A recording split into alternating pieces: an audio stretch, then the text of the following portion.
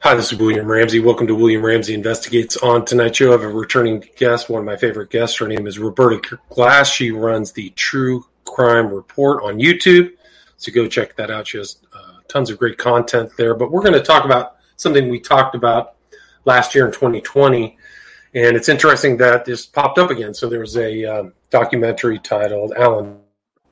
Ow! And we talked last year about the same subject, but not with this much detail. It was a 4-part series on HBO, and so we're going to talk about that tonight. So, Roberta Glass, are you there? Yes, very excited to talk about this. Yeah. Cool. So, I mean, it was pretty interesting. 4 parts. It was very in-depth, a lot of first-person statements by Mia Farrow. I learned a lot about her family and Dylan Farrow, and just this very kind of complex, kind of my thoughts were like, if you think your family is dysfunctional, you can watch this, but it was really something else. So what were your kind of first impressions? Well, I was disappointed in some ways because they took, and I don't know if it really matters, but as I was disappointed in what they left out of Mia Farrow's background, of Mia Farrow and Woody Allen together. And so it sort of set up this dichotomy where Mia Farrow is wonderful and terrific and the best mother, best person in the world. She was just a little too naive. And Woody Allen is this horrible person, terrible person, And what it left out is, I mean, obviously, as someone, I was friends with Dory Previn, which Mia Farrow broke up that marriage. I think she says in this that that Andre and Dory Previn's marriage was breaking up. It was not breaking up.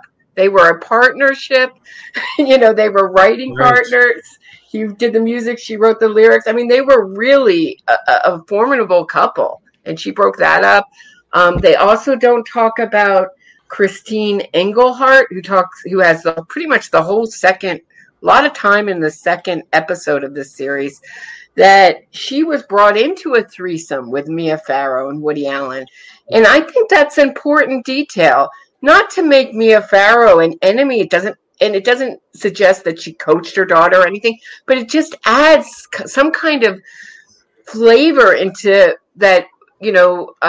Mia Farrow was not enough for Woody Allen. He needed to get an underage partner and bring it into this threesome. So right, and she was left out. Yeah, but Engelhardt was with Epstein before Allen, right? So she was like an underage.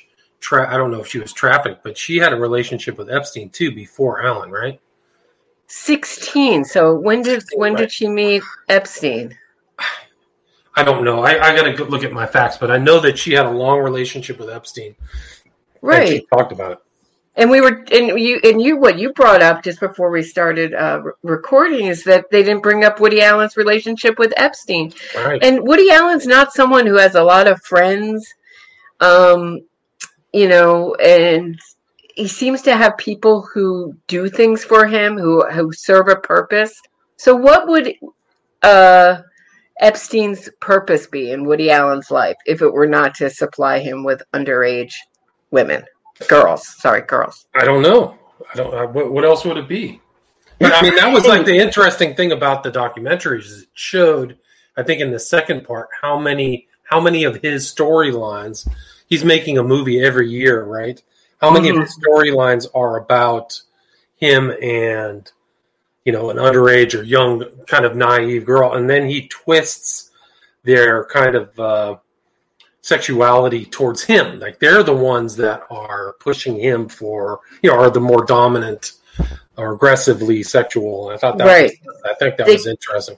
They can't resist this small, nebbish, neurotic, New York intellectual. Yeah. He's such a sex symbol.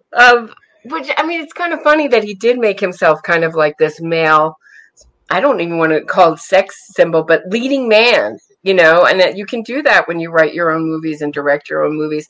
But the other thing that I think is important when you leave out Mia Farrow's, the kind of when you look at her family and she's adopting all these kids, and she even makes these admissions that are very telling. Like Woody Allen said that he would love our baby if it, would love our baby if it was a little blonde girl. So I went out and adopted one, thinking he would love it and love me more. Like it was just a very telling admission that these babies perform and these children fulfill needs in her, deeply as primal motivation for, but the reason why I bring this up. So, Mia Farrow is not being accused of sexually abusing her children. She's being accused of physically and emotionally abusing her kids by Moses, but that came out way later. And how reliable it is, I don't know. It could, both can be true. They both can be terrible people, and Woody Allen can still be, still have molested and abused Dylan. But the reason that this narrative on Woody Allen's side stuck so much with the public is that there is a great deal of the public that looks at Mia Farrow and thinks that there's something very, very wrong with her. That's why it wasn't just his incredible PR team that made Woody Allen's narrative stick so well and cemented it so deeply in the public's consciousness. It's that something, you look at Mia Farrow and she seems, and she's admitting in this that she hit Sun-Yi, and in court she admitted she pummeled her, arms and it hit her face. It was really like an attack. Is that the first time it happened? I don't know. But it seemed like it made sense. But when you see Woody, what makes me feel that Woody Allen is guilty has nothing to do with what Mia Farrow says, and even so much so Dylan, it's what comes out of Woody Allen's own mouth. Yeah. He won't take a lie detector test. Now, Woody Allen supporters just deny all this. It's, well, they're going to say that, I guess, the lead investigator in Connecticut is lying. Fine. Basically, the Woody Allen supporters, their narrative is everybody's lying but Woody Allen. But, he still, this many years later, won't say where he was for those 20 minutes. Right. And just to go back and get kind of more of the details, the kind of assault that took place on Dylan happened after he had or been revealed to have had a relationship with Sun-Yi. So that had already happened, and then he visited Mia Farrow's place in Connecticut without Mia Farrow, with which is even weirder, with the kids there, and then they're missing for 20 minutes, and that's when that's when Dylan says the assault. But even the TV, like the show, kind of indicated to me that he was, in the way it kind of came across to me was, and this is my opinion, but there was other things going on also, that he was with her and there were inappropriate touchings and all kinds of weird stuff. Of course, Woody Allen supporters deny this, but it's in the court papers as statement of fact that he was in therapy. I think it was with Dr. Coates, who was also, the child's therapist, it seems like, at one point, that he was in therapy for his inappropriate relationship with Dylan.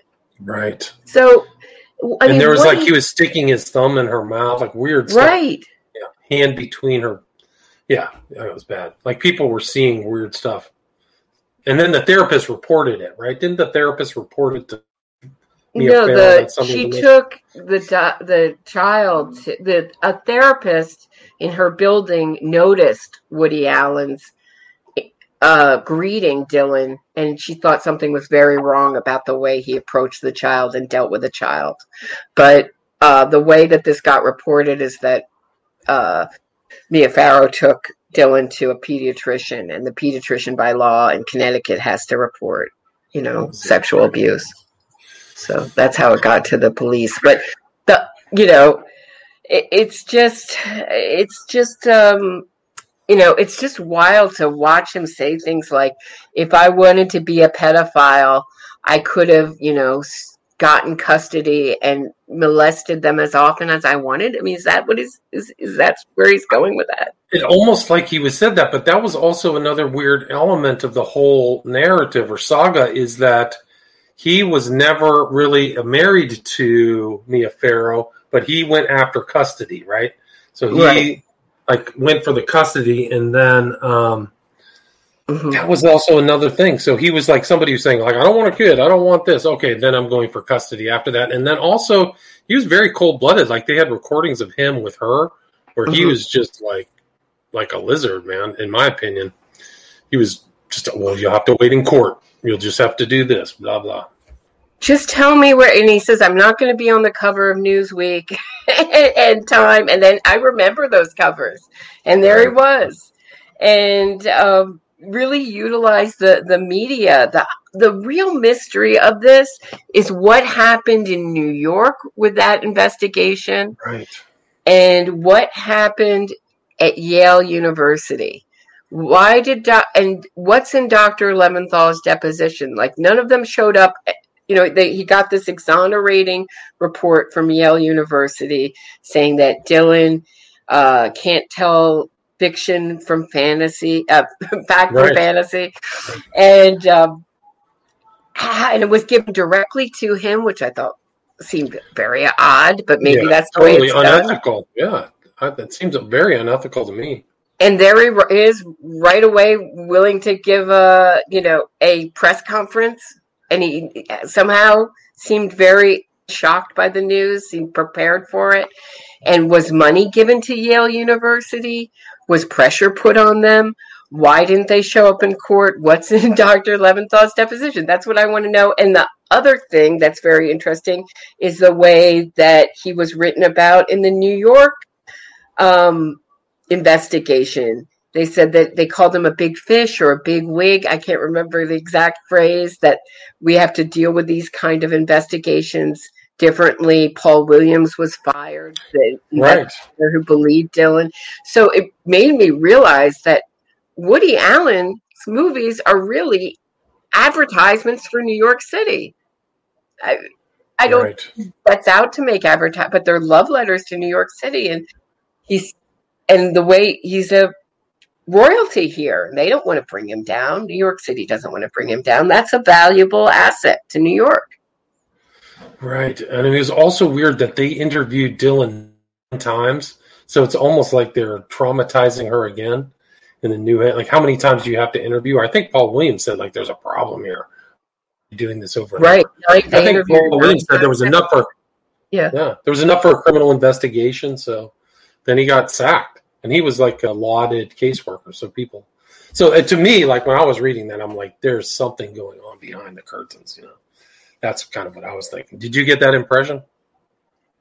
Well, I had are you talking about sort of like a pedophile underground protecting him type thing? More of like he put people in place to influence outcomes is kind of my, or people behind the scenes pulled strings to get the desired outcome. That's the way I thought that with the Yale, especially New York City, though, where I've lived for decades now, really treats these people, especially people who make films like that. I can see just his persona having such heavy weight without any kind of money being exchanged or influence. But Yale, I thought, what donations were given, what influence, and also Woody Allen has like this incredible list of medical people that he employs. He has a medical doctor for practically every part of the body, and psychiatrists, and how deep does that go? How much does that? I was just curious as to whether he knew someone who knew someone at Yale, or if it was a donation, or if they just really wanted to squash it and just put it away, didn't want to be the people responsible. But the fact that none of them showed up in court seemed, I take the same opinion as the judge did. It certainly makes the report a little bit more suspect. Right. But I mean, even the prosecutor said he thought there was enough material to take it to court, but he didn't want a 7-year-old girl to, be the one that it was all going to ride upon, right? So Connecticut's Connecticut. What was his name? Mako. Yeah, so there's a lot in there, and I just thought that. I thought that from listening to her, what would you think about Dylan? And she kind of was weaved through the entire show, but I kind of got the impression that she was trying to like detach her from her child persona. Like she dyed her hair red, she wore kind of orange lipstick. Did you kind of get that impression? She looks troubled to me. I don't warm to any of the Farrows. I hate to see someone in pain. I sympathize.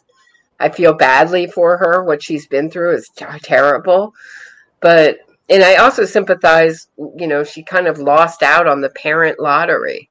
But, I don't know. To answer your question, I saw a troubled person. Do I believe her? Yes, I do believe her. But do I warm to her? Do I relate to the Farrows? No, I don't. And I think I wish that the filmmakers hadn't gotten so kind of enmeshed in the Farrow world, because it became this kind of just glowing, and did you think, I thought it was also very weird at the end, the last episode, where after all this happens, all this upset in the family, they leave out Mia Farrow changing all the kids' names and all the weird things that happen. And then she's got more kids. All of a sudden more kids pop up. She's adopted more kids. Like, when is this child adopting ever going to end? Like, if she had this many cats, people would be like, she's a hoarder. But because because they're human beings, she's Mother Teresa. I find it so disturbing. Same with Angelina Jolie, these kind of empty women who can never fill the hole of whatever's wrong with them with kids,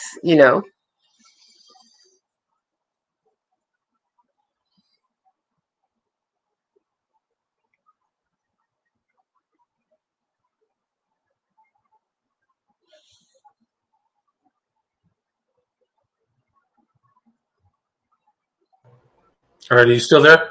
Yeah.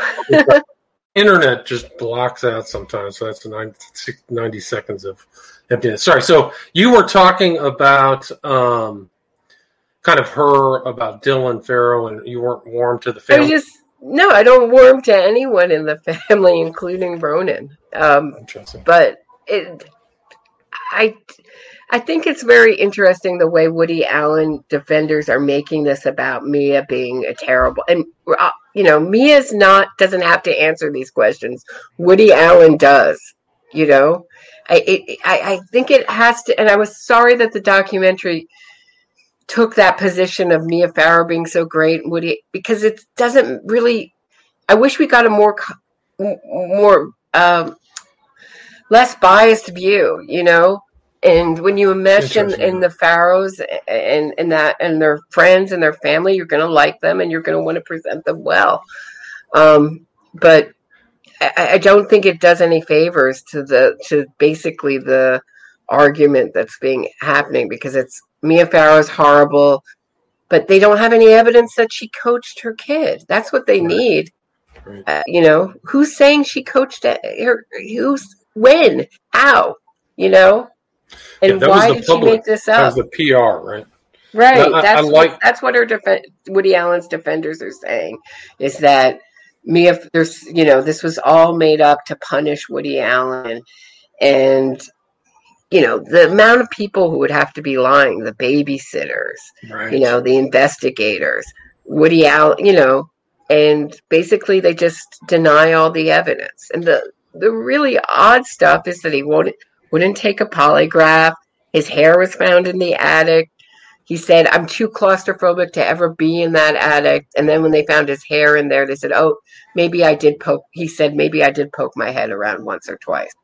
Right. Changing his story, luring up, trying to get custody of the kids, giving very strange interviews, attacking Mia Farrow instead of answering the questions he needs to answer. They've done a very good job. My favorite was they kind of portrayed her as a woman scorned, in the public. Right. And she was bizarre. I think the phrase they used was bizarre concoctions of a woman scorned, which hell hath no fury like a woman scorned. So they're referencing Shakespeare in people's minds.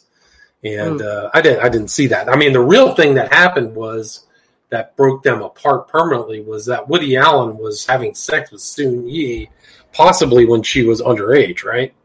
Before she went to college. Right. And, last time we talked about this, a few women said to me, thank you for bringing up something that they felt was very important, which is what I said was that, when you're a little girl and it doesn't matter that Woody Allen didn't adopt Soon Yi, wasn't the adopted father. He was introduced to her as a father figure. And that's very destructive to insert, to sexually prey on her and groom her and, or have a relationship. However, Woody Allen defenders want to fall in love, however they want to put it, Right. It's very destructive. And psychologically damaging and inconsiderate of what would happen to her. It's all about what he wants.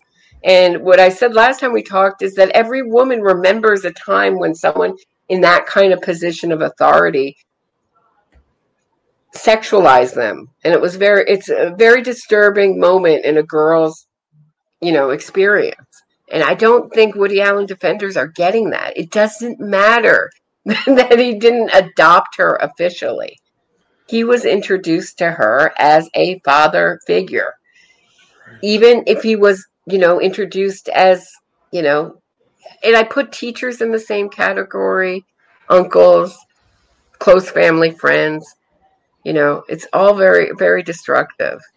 And so, I think what the Soon Yi relationship shows is that he doesn't care what damage he causes. He wants what he wants. And that's certainly the mindset of a pedophile. And isn't that what Dylan said is like when she found out about Soon Yi, she was like, I think she said, I just found out it wasn't just me, right? Mm-hmm. So that he was, there's probably a lot more to both of those stories, in my opinion.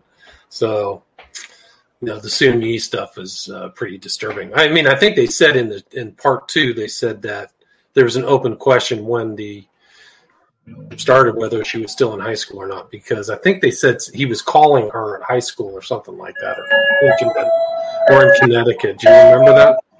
I know he was calling her at summer camp, but that was way later, so much so that she had to leave her camp counselor position. I mean, why? I think why is a middle-aged man you'd want to date a camp counselor?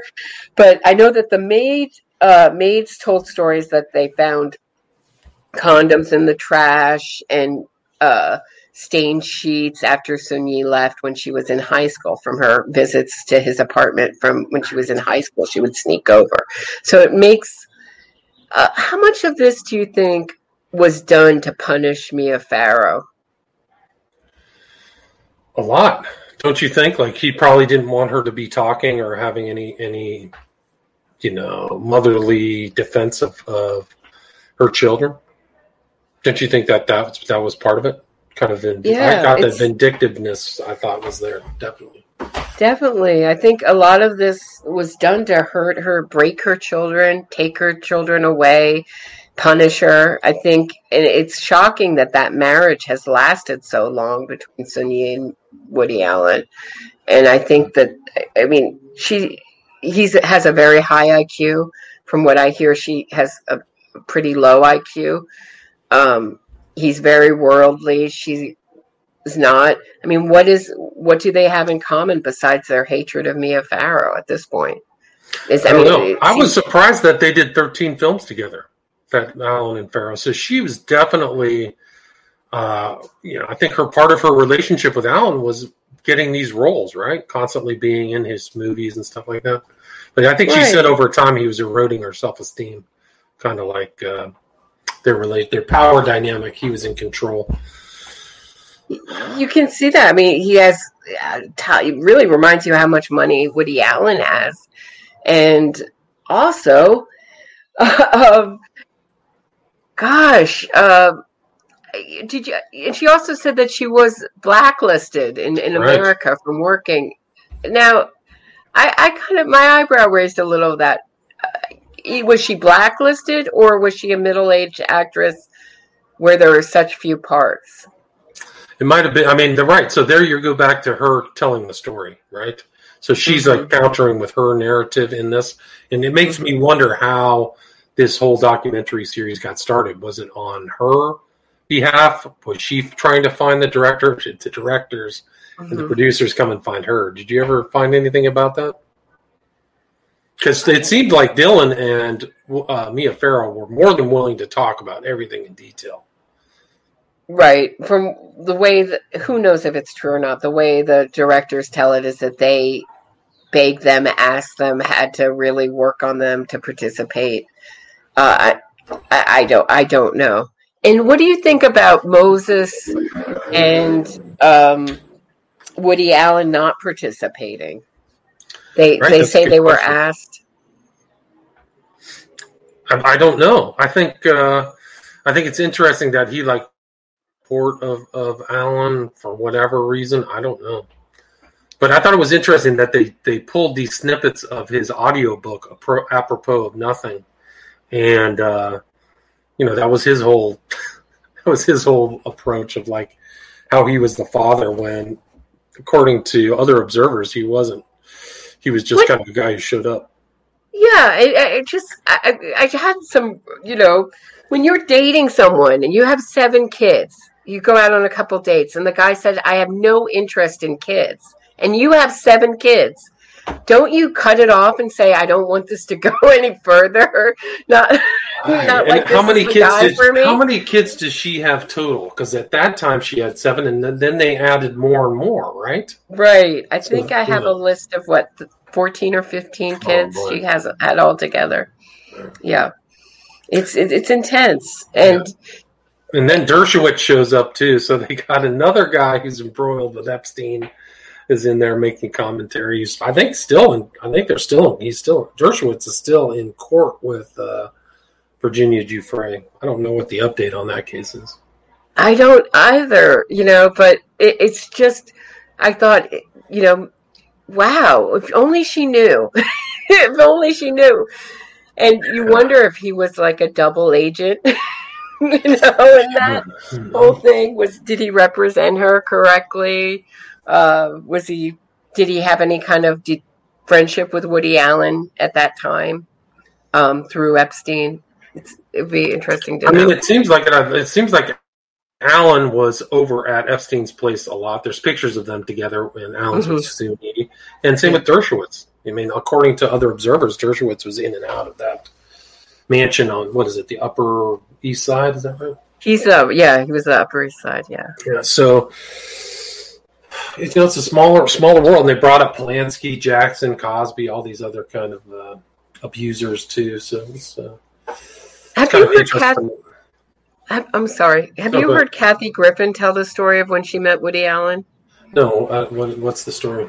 The story is that he doesn't know any sort of current celebrities that she's trying to, I guess she got seated next to him at some sort of dinner party. Mm-hmm. And the one celebrity that he knew was Miley Cyrus. And he said he never missed an episode of Hannah Montana.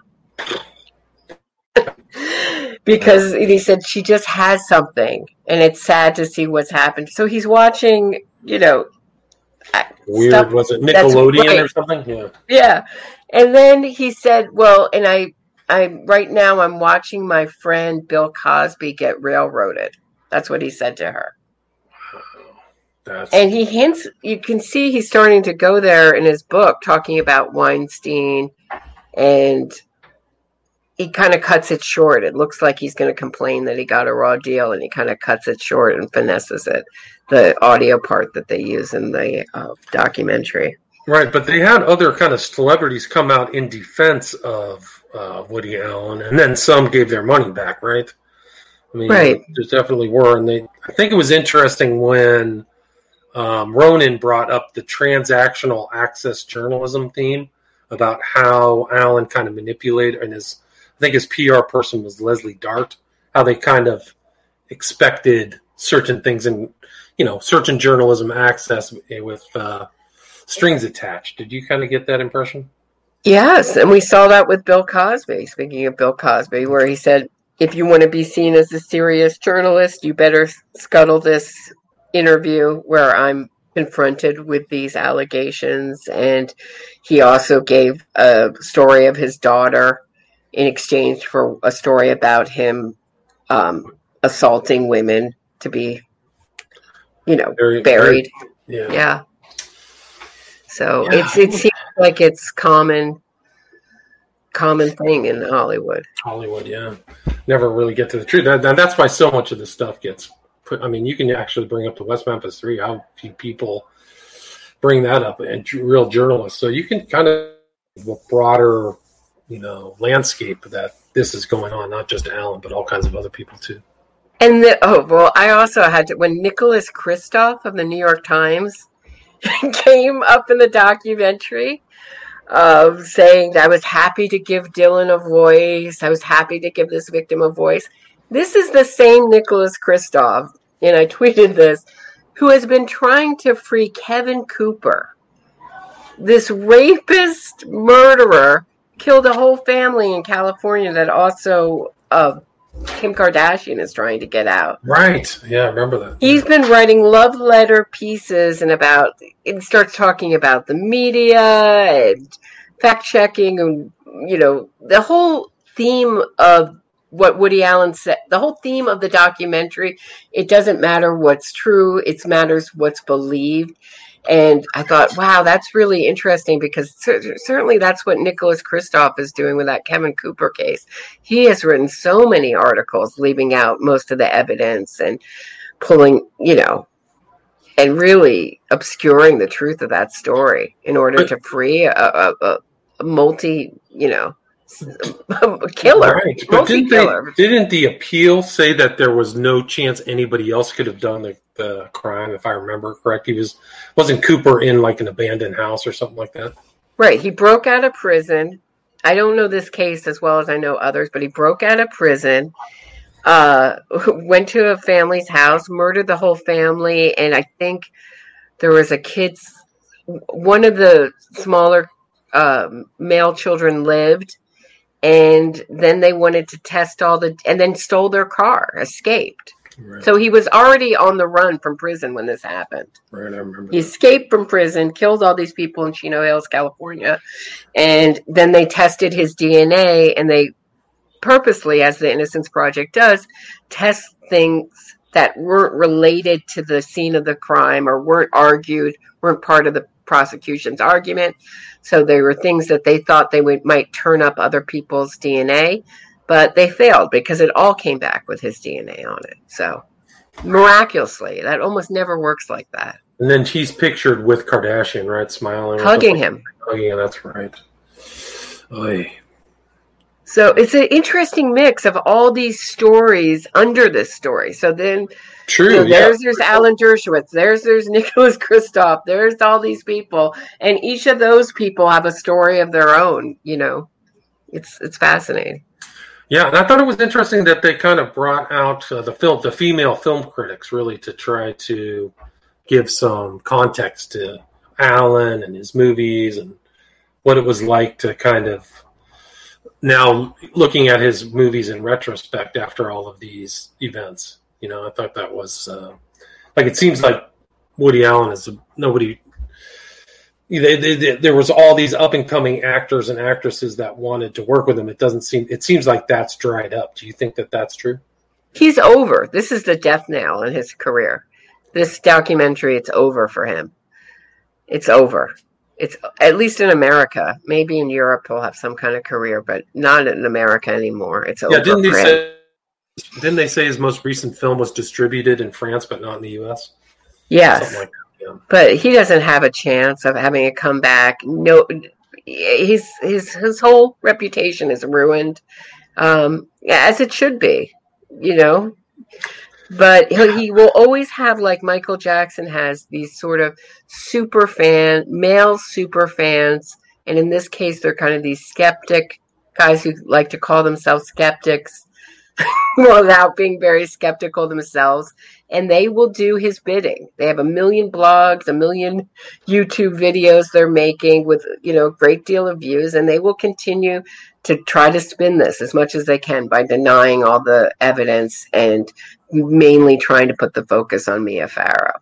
Dylan was coached methodically. That was the theme that they were always trying to impress upon her. I think that's why those home movies were oft repeated in the documentary, is because they were trying to show that Farrow was just kind of asking Dylan questions, not trying to coach her. What did you think of those clips? I mean, I had an uncomfortable feeling watching the entire thing because it was so, like you said, I just felt like there was a lack of objectivity. But I felt like as a juror, they were sold as the big piece of evidence. To me, they're very clippy and hard to tell what happened before or after. I certainly believed her when she was talking, but I think I found much more. I mean, what convinces me again is what comes out of Woody Allen's mouth and his actions. It's not so much. It's yes, I believe her. If evidence came out that she was coached, fine. But I don't think it doesn't look coached, certainly from those clips, that it's hard to tell what's going on. I think. Well, her new husband didn't seem to believe that she was coached. Oh, I don't believe she was coached, but it's just hard to tell in those clips. They're very, it's very hard to get a child. And yeah, the other problem with the coaching story is that I guess,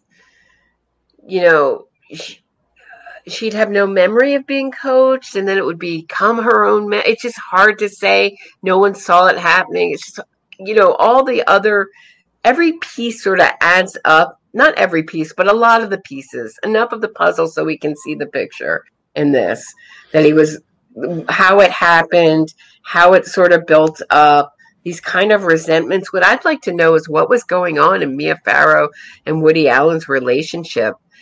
Was it anything, or was it just spite, pure spite, to just cause this much destruction and this much upset?